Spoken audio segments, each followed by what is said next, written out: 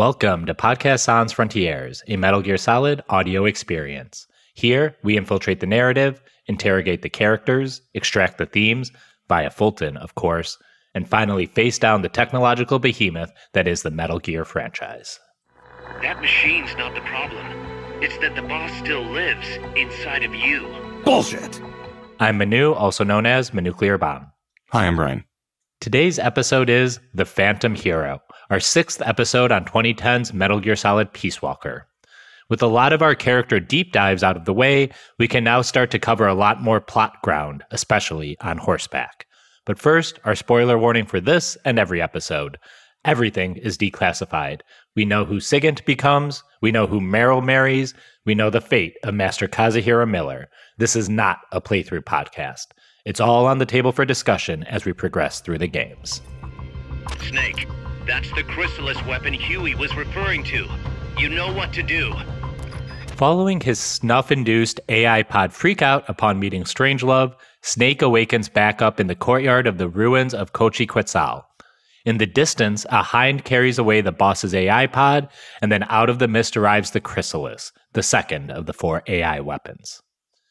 The Chrysalis, officially designated TJ Chrysalis 6000, is the lone airborne AI weapon of the bunch. The name itself refers to a pupil stage that butterflies go through, and the Chrysalis itself is designed to look like a butterfly. The Sandinistas refer to it as El Colibri, meaning hummingbird, and the small kidnapper drones it deploys as Chico Libri, little boy hummingbirds. As mentioned, the ship owes much of its shape to a butterfly, but there are other influences at work. The Chrysalis is a vertical takeoff landing craft, basically a helicopter with twin propellers located in giant discs on each side of its body. These discs scream Star Trek to me, as if something out of the Starfleet. And if you peek at some of the official artwork for this game, the drawings of the Chrysalis give it the appearance of a dragon, or dare I say, a fell beast of the Nazgul, all that more accentuated by the railgun looking like a tail. Those are different than dragons. I know. They're wyverns. Yeah, whatever. Most of the dragons in Lord of the Rings are not actual dragons. Oh, They're worms. We can use that to transition Glaurung to was not a dragon. Sorry. You're fine. We can use that to transition to its weapons and attacks, which again can be targeted and recovered for building your own Metal Gear platform. The railgun is its most powerful attack and can blast through any cover. This is the railgun you'll acquire for Zeke. The Chrysalis also has a radome that allows it to deflect missile attacks. The radome and railgun are basically how they appear on Metal Gear Rex from Metal Gear Solid 1. It can launch missiles of its own and has a normal array of chain guns for raining down fire.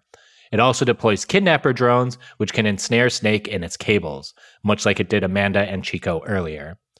And the unmanned nature of the Chrysalis means it could perform maneuvers and reach speeds that it would not be able to with a human pilot.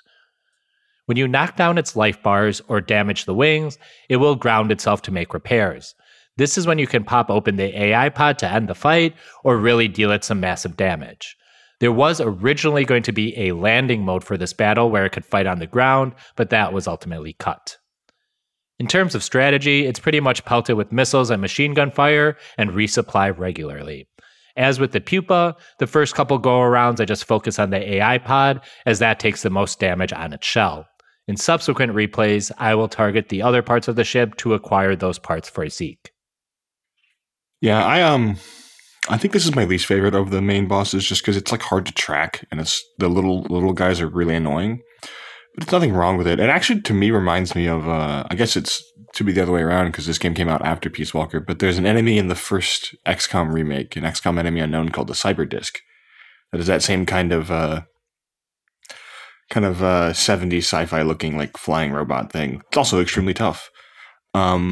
That's sort of what it just like playing it again. It just looked like a Cyberdisk, but I don't know. It's a fine enough boss fight. I like the arena. I think it's one of the cooler looking areas you fight in. It's just sort of like a lot of these bosses. It's almost too straightforward, but I don't know. I'm not crazy about the Chrysalis. Yeah. I think the one Metal Gear Solid fight it reminds me of the most is probably the Harrier. Just in the way that it's able to shoot across to the other side of the screen or like essentially remove itself from the player's point of view. so that, there are long periods where you might not be able to track it or attack it. But I don't dislike this fight. It's just, usually when I'm just like trying to redo these AI fights to gather weapons or chips, this is not usually the one I go for unless I need the railgun again or something. Usually I like the Cocoon just because it's a big giant piece of shit that you can just kind of wail on from all directions and recover all sorts of parts. You can climb on top of it. Mm-hmm.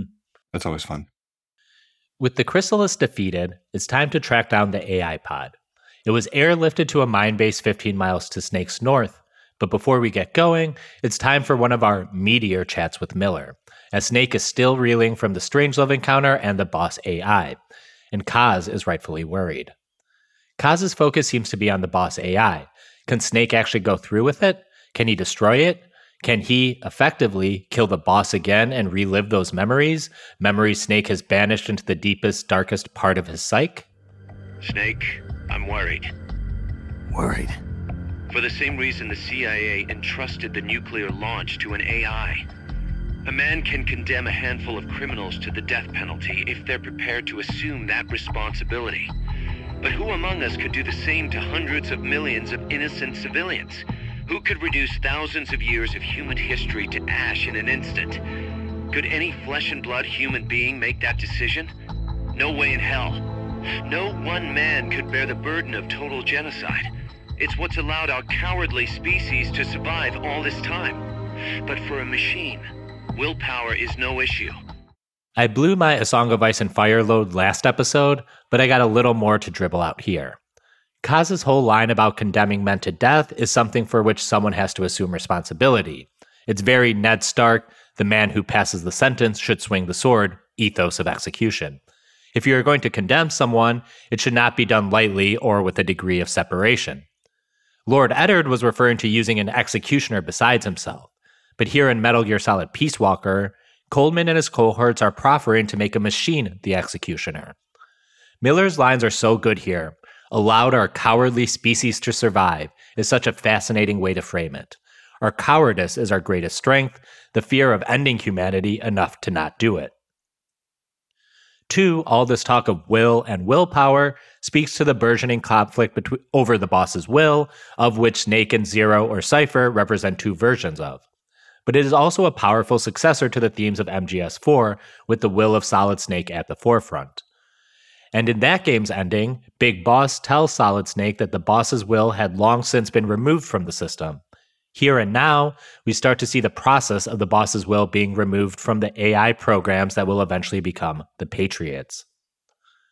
Kaz and Snake zoom in, past the impending nuclear retaliation matrix and on Snake's own personal trauma. You've left everything behind.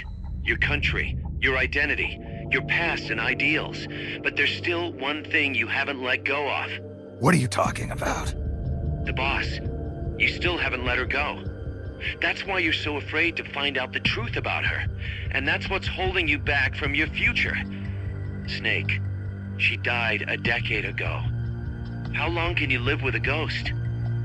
It's not just that Snake hasn't really recovered from Operation Snake Eater. It's that Strangelove's questioning has made him question the events in a way that he hadn't before. He took Eva's debriefing at its word, and to be fair, Eva's debriefing was on the money. But now he's worried that that was part of the web of lies and system of control, the narrative they gave Big Boss so he wouldn't go off and start his own paramilitary force and seek vengeance against the US? Yeah. So Snake rides off seeking the truth, but the question will be, can Snake handle the truth? You want to know the truth? Huh?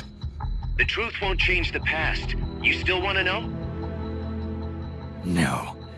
I took on this mission for a kid who believes in peace. The Chapter 3 title card flashes on screen, A Nation Reborn, and we catch up with Snake riding for a mining village on the boss's horse. The horse may be over 20 years old, but he still appears to have at least one more battle left in him.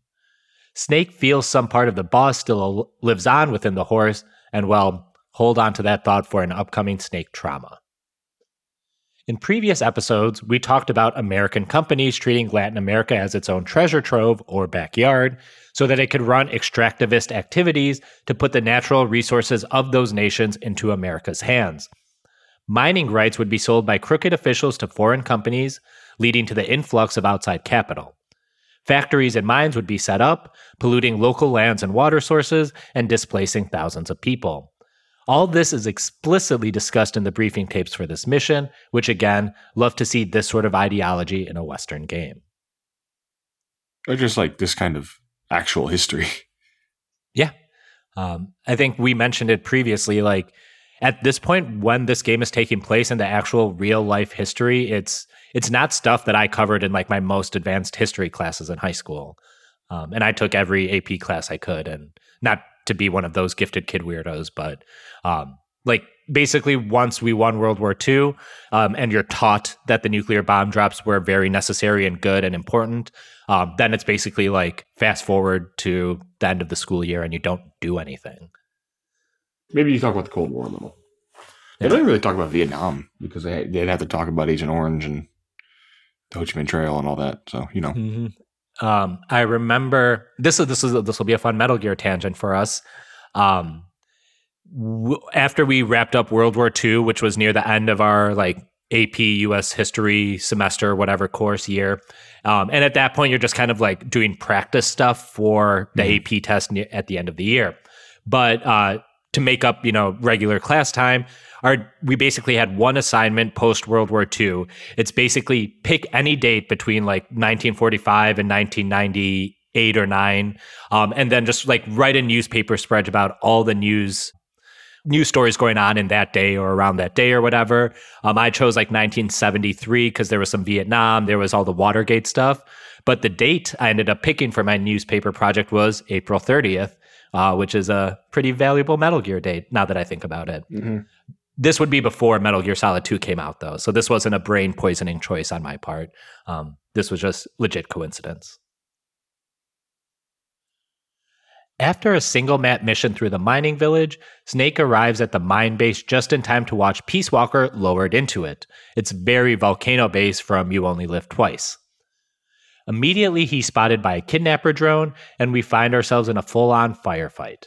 The arena is basically an amphitheater. The mine base is wide in the middle, with tiered rafters rimming its exterior. Enemy troops will pour out of multiple doorways located on these different levels. The troops are all extremely well armed, with a mix of assault rifles, grenades, sniper rifles, and rocket launchers. Some will rush Snake's position, others will take sniping positions far off in the distance.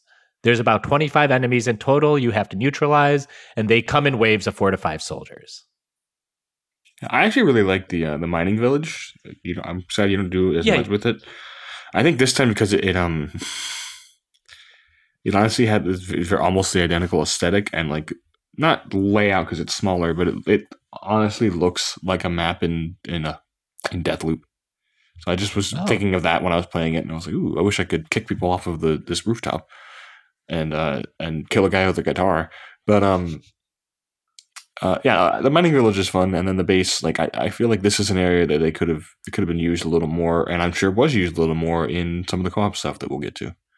Mm-hmm. Mm-hmm. One thing I like about this mining village is it has a lot of verticality, and I don't just mean like stairs and like ladders and rooftops, but just like the land itself is slanted on a hill. Mm-hmm. There's a lot of tight corners, alleys.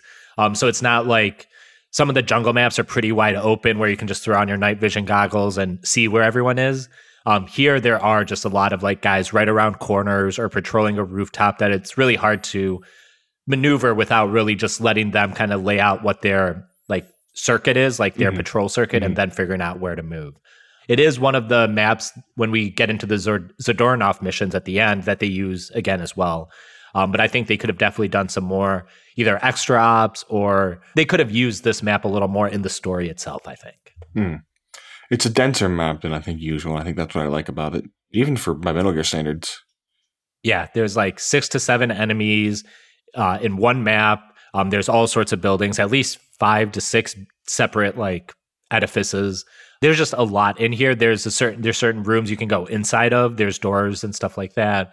I think there's also like some documents you can find in this level, just like hidden behind doors or on top of rooftops. So it's a pretty like rich area for just being a single map.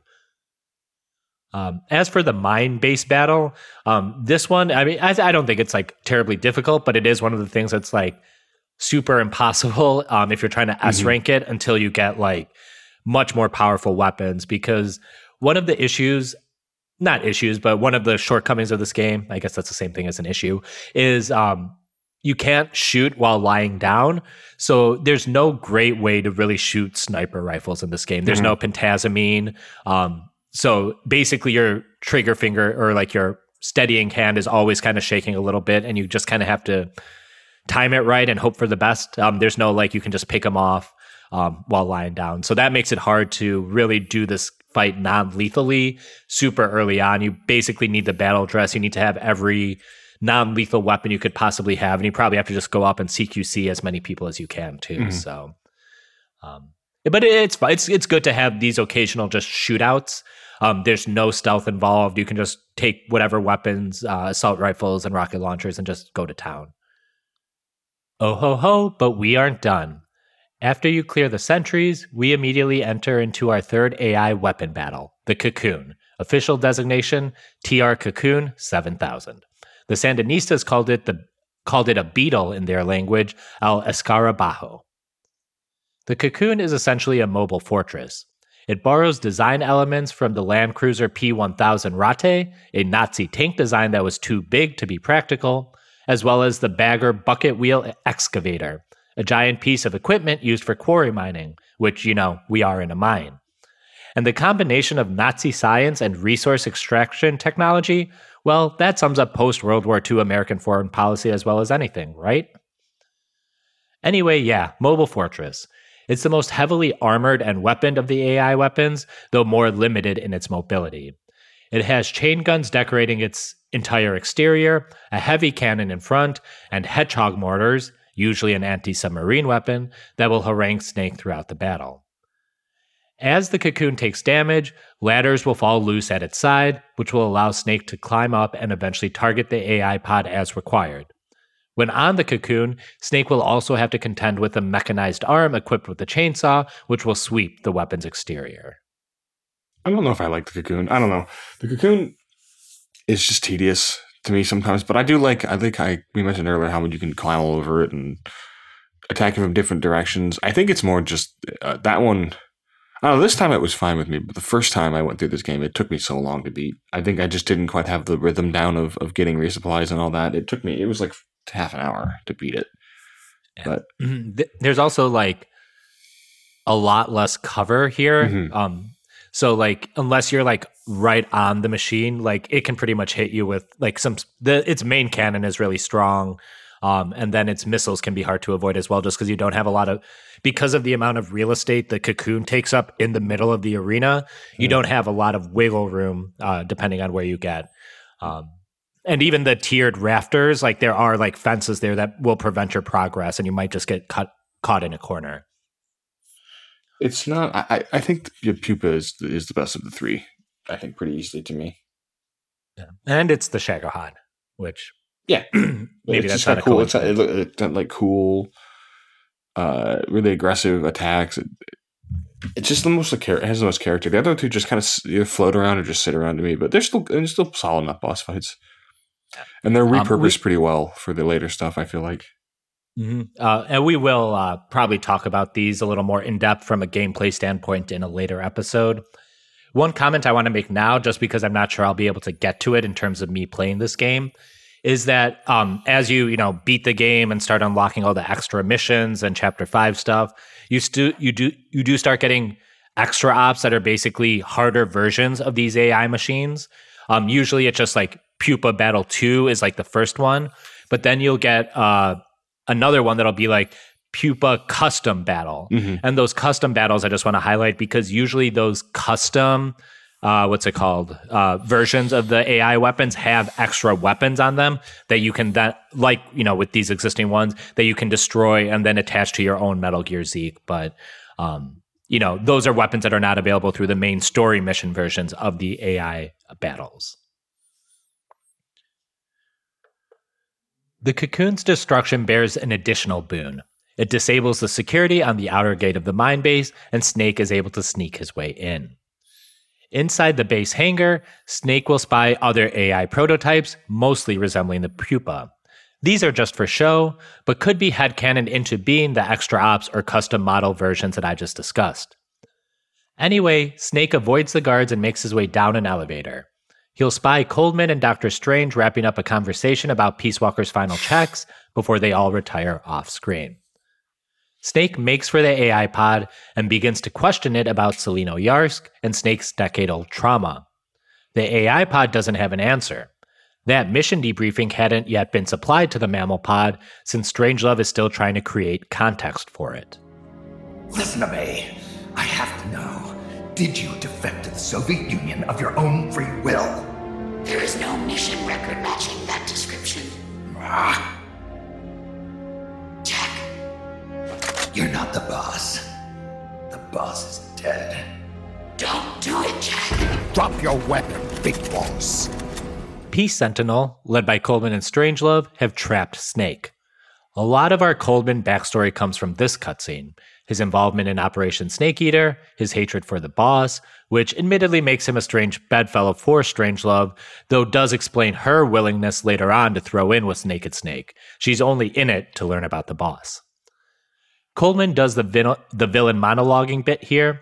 Not only will Peace Walker be the perfect deterrent, but it will also allow America to be proactive in Latin America imperializing. Peace Walker will be deployed all along the Caribbean coast, effectively warding off any communist or socialist proxies in the region. And to achieve his goals, Coleman needs to eliminate MSF and Big Boss. The age of heroes is over, buried alongside the boss and her bankrupt beliefs. From now on, our only heroes will be machines. Surely no one understands that better than you, except perhaps your partner. A deterrent for hire, an army without borders. You've invented a new system too, and an admirable one at that. That's supposed to be an offer. I'm not offering anything. If I'm to sell my new system, you and yours have got to go. Strangelove asks to take custody of Snake. She needs him to complete the mammal pod. Snake is knocked out and dragged away. The past is about to come to life once more, and in more than one way. First, we have another flashback to the final fight with the boss. A lot of the same sound clips we've been hearing come back. Loyalty to your country, or loyalty to me. Only thing we can trust with absolute certainty is the mission, etc., and so forth.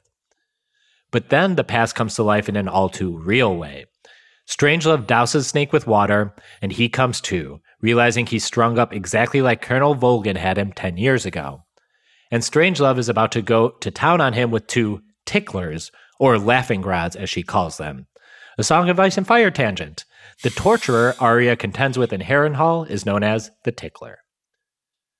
The player will have to endure 3 rounds of torture, intermixed with Strangelove's questions. As Strangelove looks for the truth of the boss, the player will need to tap the action button repeatedly to stay alive. Your normal health bar from gameplay is visible during this 2D cutscene. I admittedly really suck at this, both on my PlayStation and Brian's Xbox. And usually I have to whip out a pencil to repeatedly tap the button, especially the 3rd round, which lasts significantly longer than the first 2. Yeah, I had to do that for this time, for the 3rd round this time. I remember doing it originally on my 360, but I think I hurt my thumb doing it. I just had like a strong memory of hurting my thumb doing that, so I just didn't even try this time. I cheesed it. But I'm okay at that stuff. I couldn't do it. I could never do it on MGS1 because I just think the PS1 controller is not designed to be friendly to human hands.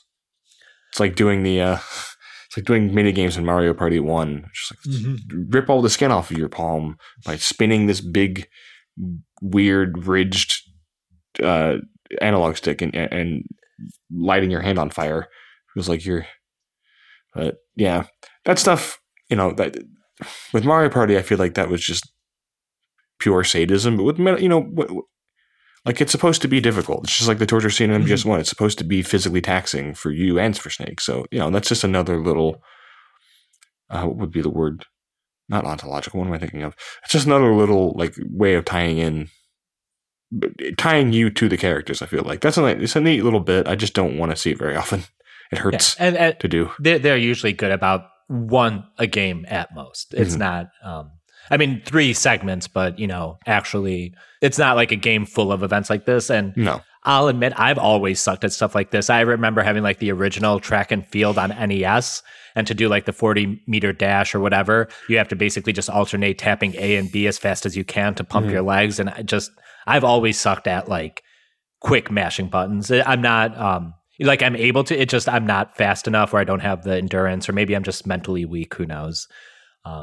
One thing I like talking about the story here is that it actually feels like the last couple times with the big torture sequences, it's often been just for the point of sadism, whether it's Volgin or Ocelot in MGS2 torturing Raiden. They're not really trying to get anything out of him. No. A lot of it is just, here, I'm going to fucking ruin you because you ruined the Cobras. And I mean, there are some questions like, does Naked Snake know about the Philosopher's Legacy? But it is not interrogation. It is merely the sadism in the last couple of torture rounds. Whereas this one, Dr. Strangelove is like, I don't want to do this, but I actually. Yeah, she doesn't seem like she's very excited by the idea. Yeah. And it also plays a little bit in, we talk about both soldiers and scientists as pitiable figures. And Strangelove is kind of framing it as, I'm forced to do this because of the circumstances or the times or whatever. This is not something I normally go in for, but I need this information. So I guess it does speak to like scientists' pursuit of knowledge and the ethics of how they get it, I guess, as well. Snake sticks to his guns, though, giving Strangelove the official story as it had been fed to him, just like before. This isn't just about Snake's trauma anymore, though. He specifically doesn't want to give Strangelove any info that will help her resurrect the boss. We'll drop in some of that dialogue now before we transition to our next sequence. I think specifically too, he doesn't I think because this happens just after he tries to question the AI. I think he does not believe that it could be the boss in any way. So he's just trying to spare himself and Strangelove and everyone the trauma of having her come back because it's not her. I feel like I was thinking about this a lot because it's one of the most interesting.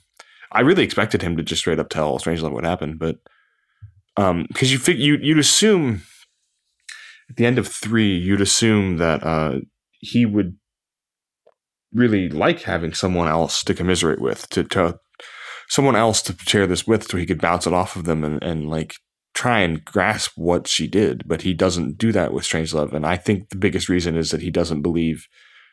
Like, I think he even is accepting that it's not healthy for them to be this fixated on the boss. So he's just trying to break it off. And I don't know, it's one of the more,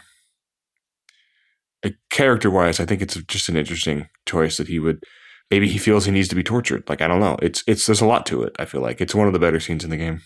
And I think this really is kind of where like that inflection point that will lead to him kind of giving up the boss's dream, letting go of the bandana, letting the boss, quote unquote, kill herself by drowning the Peace Walker AI in the end. Like, I think that part of the character really starts cementing itself now. Well, then I wanted to mention that because it's also important that he's wrong. He thinks because the boss, this version of the boss does not understand. She doesn't have the debriefing stuff, so she doesn't have the answers he actually wants. He just assumes it's not, her soul is not there. But like, I think we're supposed to assume that the boss's will or her soul, or however you want to phrase that, is there somehow, in some way. Yeah. We'll talk. Which I think isn't even. I mean, we've already met dead characters, so that's not really a far-fetched thing for the series. Yeah, I think it's kind of like. More like, is the meme of the boss alive in the pod, as opposed to like, oh, this is the boss. And I mean, no one thinks it's the boss reborn again. It's obviously a giant walking bug machine. I think will is the right word. I think her will. Because it makes a heroic choice at the end of the game. Would you see your beloved boss brought back to life? Then say it. Say she died for America. That she remained true to the end. Gave her life for the country that betrayed her time and again. No. That woman was a traitor. Why? For what purpose? She went to her grave, cursing her country. Why? Who is it? What are you protecting? I'm not helping you finish that thing. Face it, the boss is dead. Whatever's inside that machine, it isn't her. You come to in a prison cell, shades of Shadow Moses and Groznygrad. Before you get moving, Snake has another chat with Kaz, who is relieved that Big Boss is still alive. Snake, for his part, says he'll just smoke through the pain, which is a mood, as the kids say. In more distressing news, Kaz can't locate Paz or Galvez. They're both especially suspicious of Galvez, since it seems the CIA knew Big Boss was on their tail every step of the way. And this is where the snake scar adorning Snake's chest comes into play. Everyone has been teasing him that he decorated his body with the same scar the boss had, but in this moment, it reveals itself as a diamond-bladed jigsaw. Hop over to the mirror in Snake's cell, and the player will be prompted to whip it out. With it, you can jimmy open your cell and make your way out. There will also be a concurrent side mission unlocked at this time, in which another MSF member can recover Snake's gear while Snake busies himself with escaping the detention center. Once escaped, it's on to the Peace Walker hangar proper, where Snake finds Paz in the clutches of Coldman and Strangelove. Not only do they have her captive, but they have completed the mammal pod. Despite Snake's refusal to talk during the enhanced interrogation, Strangelove was still able to find the truth. Snake's mission was to kill the boss, and the boss's mission was to be killed by Snake. She was loyal to the end, and Snake was loyal to her in the end. With the AI pod ready, Coldman clues Snake in on his first target. Since Snake was reluctant to provide them with the boss's last mission, he has chosen to test Peace Walker's destructive power against his home planet of Alderaan. Sorry, wait, no, that's Tarkin. But Coldman is targeting Big Boss's rebel base, or mother base, rather. You see, I've already selected Peace Walker's initial target. An offshore area in the Caribbean. The trade winds will scatter the fallout all over the surrounding region. Crops and fish will die, leaving plenty of free hands to help us mass produce Peace Walker. Oh, and wouldn't you know, someone's gone and built a pesky little fortress there. Now who would do that? And right in the middle of the target zone, too. Oh well, all the better to test the warhead, CEP. You bastard! I wonder who'll miss a ragtag band of pirates all the way out in the middle of the Caribbean. But first, we're going to prove to the White House that our baby can travel the Caribbean coast on its own. The whole world will know of Peace Walker's versatility. They'll witness the birth of a deterrent that can penetrate both communist and guerrilla-controlled territory, traverse any kind of terrain, and deliver a nuke anywhere it needs to go. Untouchable, unstoppable, the perfect deterrent. Keeping with our extremely leftist analysis of this game, Coldman's plan is instructive in terms of how American colonial projects work. They often have disastrous environmental effects, much like Coldman's plan to contaminate the entire Caribbean ecosystem. But perhaps more importantly, it will free up labor which would otherwise be allocated to fishing and maintaining the environment. This force of desperate labor is intrinsic to the Imperial Project, freeing up hands to instead work for the betterment of American bottom lines, whether locally or as refugees, immigrants coming back to the U.S. as cheap, exploitable labor. I just want to shout out one of my favorite leftist books, Disposable Domestics by Grace Chang, which specifically, it focused primarily on women domestic workers, but it specifically ties how American imperialism abroad, whether it's the Philippines, Latin America, anywhere in the world, how that creates an inflow of labor from the countries we're destroying to come to America to be cheap, exploitable labor that we'll often see in roles such as nurses or doulas or midwives or various roles like that. Mm-hmm. Again, often in the domestic realm of, the labor force. I was just going to say, that reminds me, because I was just doing some reading over the last week or so about the Irish potato famine and how the initial year of the famine, again, because famines are man-made, was that the Britain was able to secretly supply the island with cheap U.S. cornmeal and keep, some people alive. Like, it wasn't a complete disaster. And then a new prime minister came in whose decision was to instruct Ireland in economics by making them work. Basically, they stopped selling, at least they started selling these things at cost. They started selling them everything at like market values, and they just went full laissez-faire, explicitly because they figured, like, I guess the rationale was they'll either learn to work or they'll leave and come here and become cheap industrial labor, or they'll die. And guess which one they did? I mean, any of them would have been acceptable, but I'm guessing they died. Yeah, they fled to, 40% of the population of the country either died or went to America or Canada, where they were fine. Nothing happened to them there. They were nothing. They definitely did not get thrown into slums in northeastern cities and have huge. They didn't have 25 to 30% of the people die in the crossing because they were put in like little unventilated, basically brigs and ships, and it's just great. Thanks, Britain. Good job. I hesitate to use the phrase genocide because I think that's different. I mean, certainly they were racist and religious.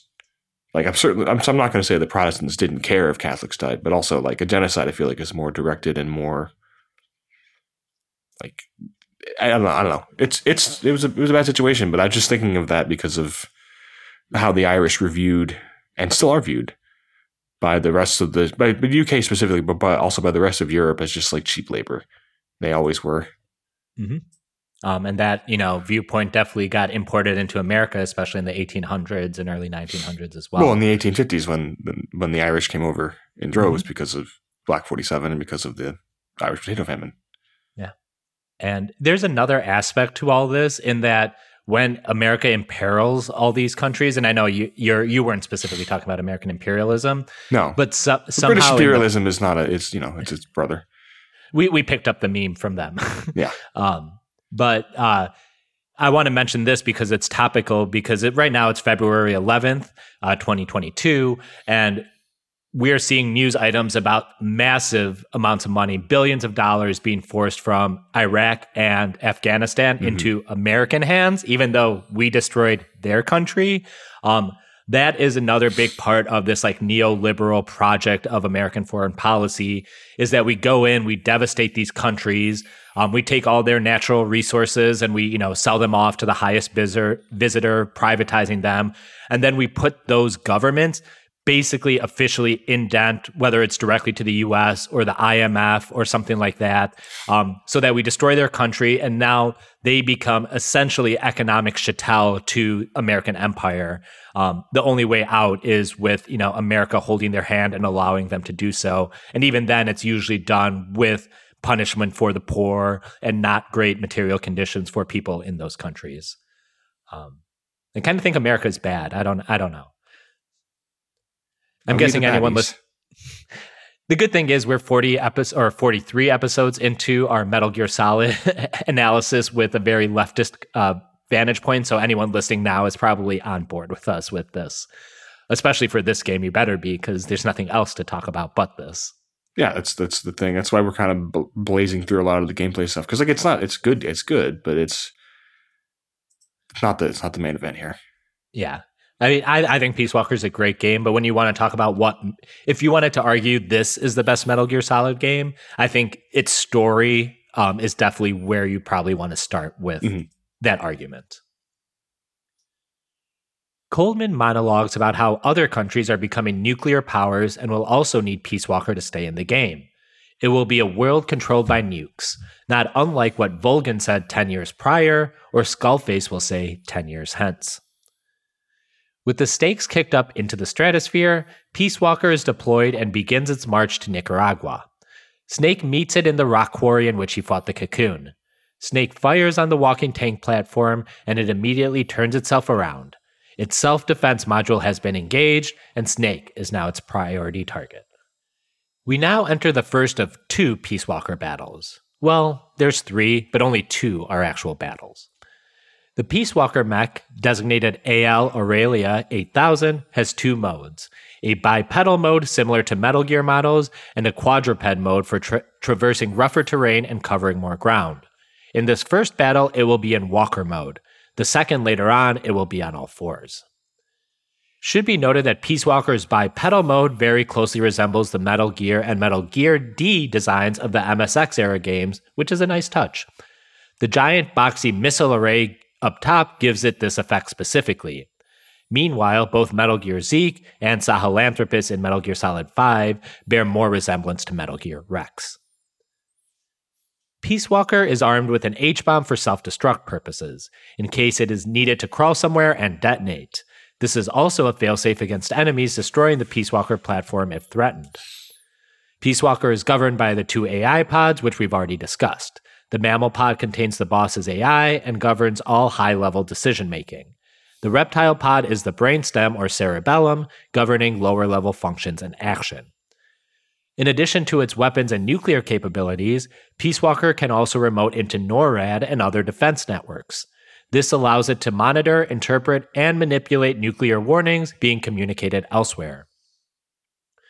Among its small threat suppression weapons are a flamethrower, missile launcher, drill missiles, S-mines, and a radiation generator which scrambles missiles and rocket attacks. We've talked about Chico calling it El Basilisco, meaning King of Snakes. But I also want to go back to 79 AD and Pliny the Elder's Natural History, which has the first account of basilisks. The main point of interest is this. It was formerly a general belief that if a man on horseback killed one of these animals with a spear, the poison would run up the weapon and kill not only the rider, but the horse as well, which, foreshadows what's going to happen to the boss's horse here in a minute. Basilisk also supposedly had the power to turn all that look at it into stone, which, sorry to use this example, you can actually see in Harry Potter 2, The Chamber of Secrets, and the basilisk in there. This basilisk, the Peace Walker, also has an immobilization ray that it deploys to create the same effect of creating stillness. So this battle takes place in the same quarry that we mentioned you fought the Cocoon in, and the Peace Walker is far more mobile, though you're probably going to spend most of your time on the lower levels in this battle. How do you approach this one, Brian? That's what I did. I just kind of...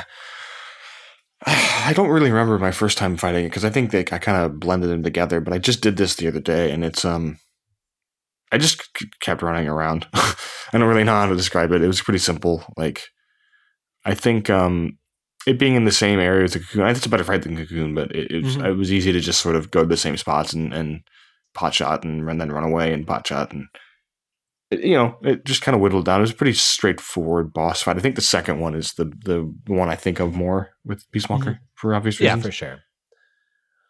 This is I wouldn't call this not a boss battle, but definitely has more of that encounter feeling, whereas the Peace Walker battle over in Nicaragua is going to be like the main event. I definitely the first time did not assume this was the end of the game. So there's just a lot open still with the characters. Yeah. We haven't seen Galvez in almost 2 acts now, or 2 chapters rather. So you kind of know that this isn't the point or the ending of the game at this point. Snake damages Peace Walker just enough, and it starts to freak out a bit. Coleman, aboard a hind with Paz and Strangelove in tow, opens fire on Peace Walker to draw its attention, and then flies to the original destination in Nicaragua, a U.S. CIA coastal base. Peace Walker, like a good dog, gets on all fours and follows obediently. Huey lets Snake know that Peace Walker can make 25 miles per hour on land. Snake bets the boss's horse can do 20 even at its old age. Our last major 2D interactive segment occurs next. We control Snake on the horse, mushing him along in pace with Peace Walker through fields and forests. Peace Walker will drop S-mines to molest Snake, and you'll also have to avoid falling trees along the way. Snake gives a good chase, and damn, that horse can get it, but in the end, it's not enough. The horse turns an ankle on a sheer rock face and falls down to the ground, its last race run. Snake climbs the rest of the cliff himself, only to see Peace Walker safely swimming across the Rio San Juan. Snake asks Kaz, why would the CIA want Paz? As insurance against the KGB and maybe MSF, Kaz surmises. She might have useful information about both organizations, and the KGB and MSF may be hesitant to blow it all up if it puts Paz's life at risk. The task now is for Snake to save her on his own. Amanda comes to aid next. She's been in contact with the Guerra Popular Prolongada, or GPP, her old compas back in Nicaragua. She has learned where Coldman is stationed and even has a route Snake can take to get into the country. Huey says it'll take a couple days to prep Peace Walker for launch, which will coincide with the SALT II talks scheduled in Vladivostok. SALT stands for Strategic Arms Limitation Treaty. We are now entering the fourth chapter, The Illusion of Peace. But before we can show down with Coldman and Peace Walker, we have to give a tearful goodbye to the boss's horse. With its legs shattered, it has no hope, and Snake is once again the only one who can pull the trigger. In a somehow truly affecting scene, we watch as Snake puts a bullet into the horse's head, intermixed with his memories of Operation Snake Eater 10 years ago. He's killing the boss all over again. In a way, Kaz was right saying Snake would have to do this, but it's not the AI, but her horse. As the game cuts between Snake killing the horse now and the boss 10 years ago, it's cut with the TV broadcast signal, which is this game's main menu. Eva also makes her debut in this game of sorts, as her narration from Snake Eater leaks into this scene as well. So as I put in the notes, Brian, what are your thoughts on horse murder? I love horse murder. It's great. Horse murder is my best friend. No, this is a great scene. I don't really know what else to really say about it. It's kind of straightforward, but I think it's I would say it's the emotional climax of the story, the way it's designed. Because like this is a thing that like you said, it's been building up the whole game that he's going to have to do this to the boss, and then he does it here. Technically, like he kind of puts it behind him to an extent. He kind of buries the boss again, comes to terms with it by. I guess that's like a psychotherapy, like trauma therapy, but because he does seem I do feel like he's a little more determined after this to like actually destroy Peace Walker and stop all this and stop Coldman. Whereas I feel like, especially this last chapter 2 and chapter 3, he's just kind of waiting to figure out, almost like he's waiting for the boss to tell him what to do. I almost feel like that's what's going on. But yeah, here he kind of does it, gets it out of the way, and I feel like he becomes more. See, I want to say more determined and heroic, but you could also say more hardened and dead. Mm-hmm. More of a demon, you might say. I don't know who to say that. That's maybe from some other game. But I don't know. I think it's sort of the arc, definitely the cap of his arc, of Snake's arc in this game. Because the rest of the stuff that happens in this is sort of dealing with Peace Walker, and then it's like all the Paz and Zadornov stuff is more like plot stuff that Snake's not really like that. He's interested in, but it doesn't have effect on his character really.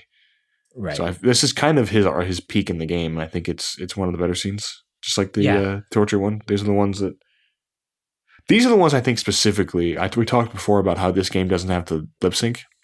I think these are the kinds of scenes that are really, really helped by it, because you don't get, as much as we enjoy them, you don't get like the really confusingly worded, long-winded villain speeches in this. You just get like pretty simple language and pretty affecting, like straightforward. It's really good. I don't know. It doesn't have a lot of Kojima's worse instincts as a writer. Like a lot of his lesser instincts don't really come out here, and it's more just. It is in a way, I guess, piggybacking off of the rest of the series. He realizes that the end of Snake Eater is probably the best thing he ever did, so he just sort of milks it. But that's fine with me. I don't know. I love Snake Eater. Yeah, there's a couple things. I think you hit it right on the point. I do think like Snake's arc kind of ends when he gives up the boss's bandana, but this is like the climax of his arc, because this is where like the boss flashbacks stop happening. These are the last of them, really. I mean, they talk about the boss and the ending, but you're no longer reliving those memories or going through those CQC scenes. This is the CQC. emotional. emotional catharsis for Snake. This is kind of the purge. I know you mentioned that this is kind of like his most heroic moment, but at the same time, this is kind of what kills him inside and maybe sets up where he's going to be in Metal Gear Solid 5. I meant more like after this, he's more like Solid Snake. He's more like determined to finish the mission and more like just got to put his head down and go through it than he is like hemming and hawing and having, emotions and second thoughts about things. And he kind of kills all that here, which is, yeah.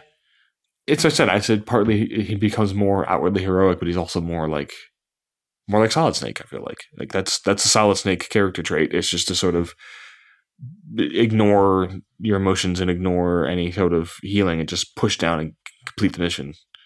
Yeah. Which, speaking of, something I've thought about recently, which has nothing to do with Peace Walker, but I never really pieced together how the end of Metal Gear Solid 3, where Snake kills the boss, might have been something that, Kojima might have realized that it's kind of similar to what happened with Solid Snake and Sniper Wolf, that he could take that scene and make it like the full emotional climax of the game. Even though it's kind of also was like Snake's like big turning point in Metal Gear Solid 1. But I think there's a lot of similarities in that scene that I don't think we highlighted when we covered Metal Gear Solid 3. But for some reason, they're starting to come to my mind now. Almost in a way, killing Sniper Wolf wakes Snake up. Mm-hmm. Like it just snaps him out of that sort of like zombified, like just mission focused, like he becomes much more philosophical from that point in that game. He becomes the most complete human being. Yeah, it's like a weird, almost like a U curve, almost like killing the boss this time, killing the boss's horse sends one Snake sort of into. It just like hardens him and makes him more of like an efficient soldier, and then killing Sniper Wolf kind of pulls Solid Snake out of that almost, and he becomes Philosopher King Solid Snake, who's the second best character in the series. After Gray Fox. After crying emotional boy, Big Boss. Sad boy, Big Boss. Yeah, one thing I'm also thinking about is these are like LJ, Big Boss. Some of the few acts of mercy that any of the Snakes perform, both Sniper Wolf and the horse. Like killing the boss, that's the mission. Mm-hmm. But here, killing the horse or killing Sniper Wolf or giving her the death blow, rather, it's not an act of violence in the traditional way that Snake kills people. It's not like part of his mission or just him mowing down people, which, to be fair, he doesn't do a ton of, but it's an act of mercy that becomes an inflection point for the character, which I think is key. It's not violence for the sake of doing violence kind of thing. Anyway, we'll cut off there for today, with Chapter 4, our next mission for next time out. While it's hard to give you horse audio, here's a sound clip from the Goodbye to the Boss's Horse to wrap up for the day. All that's left for you to take is my life, by your own hand. One must die, and one must live. No victory, no defeat. The survivor will carry on the fight. The one who survives will inherit the title of boss. Kill me. Kill me now. There's only room for one boss. And one Snake.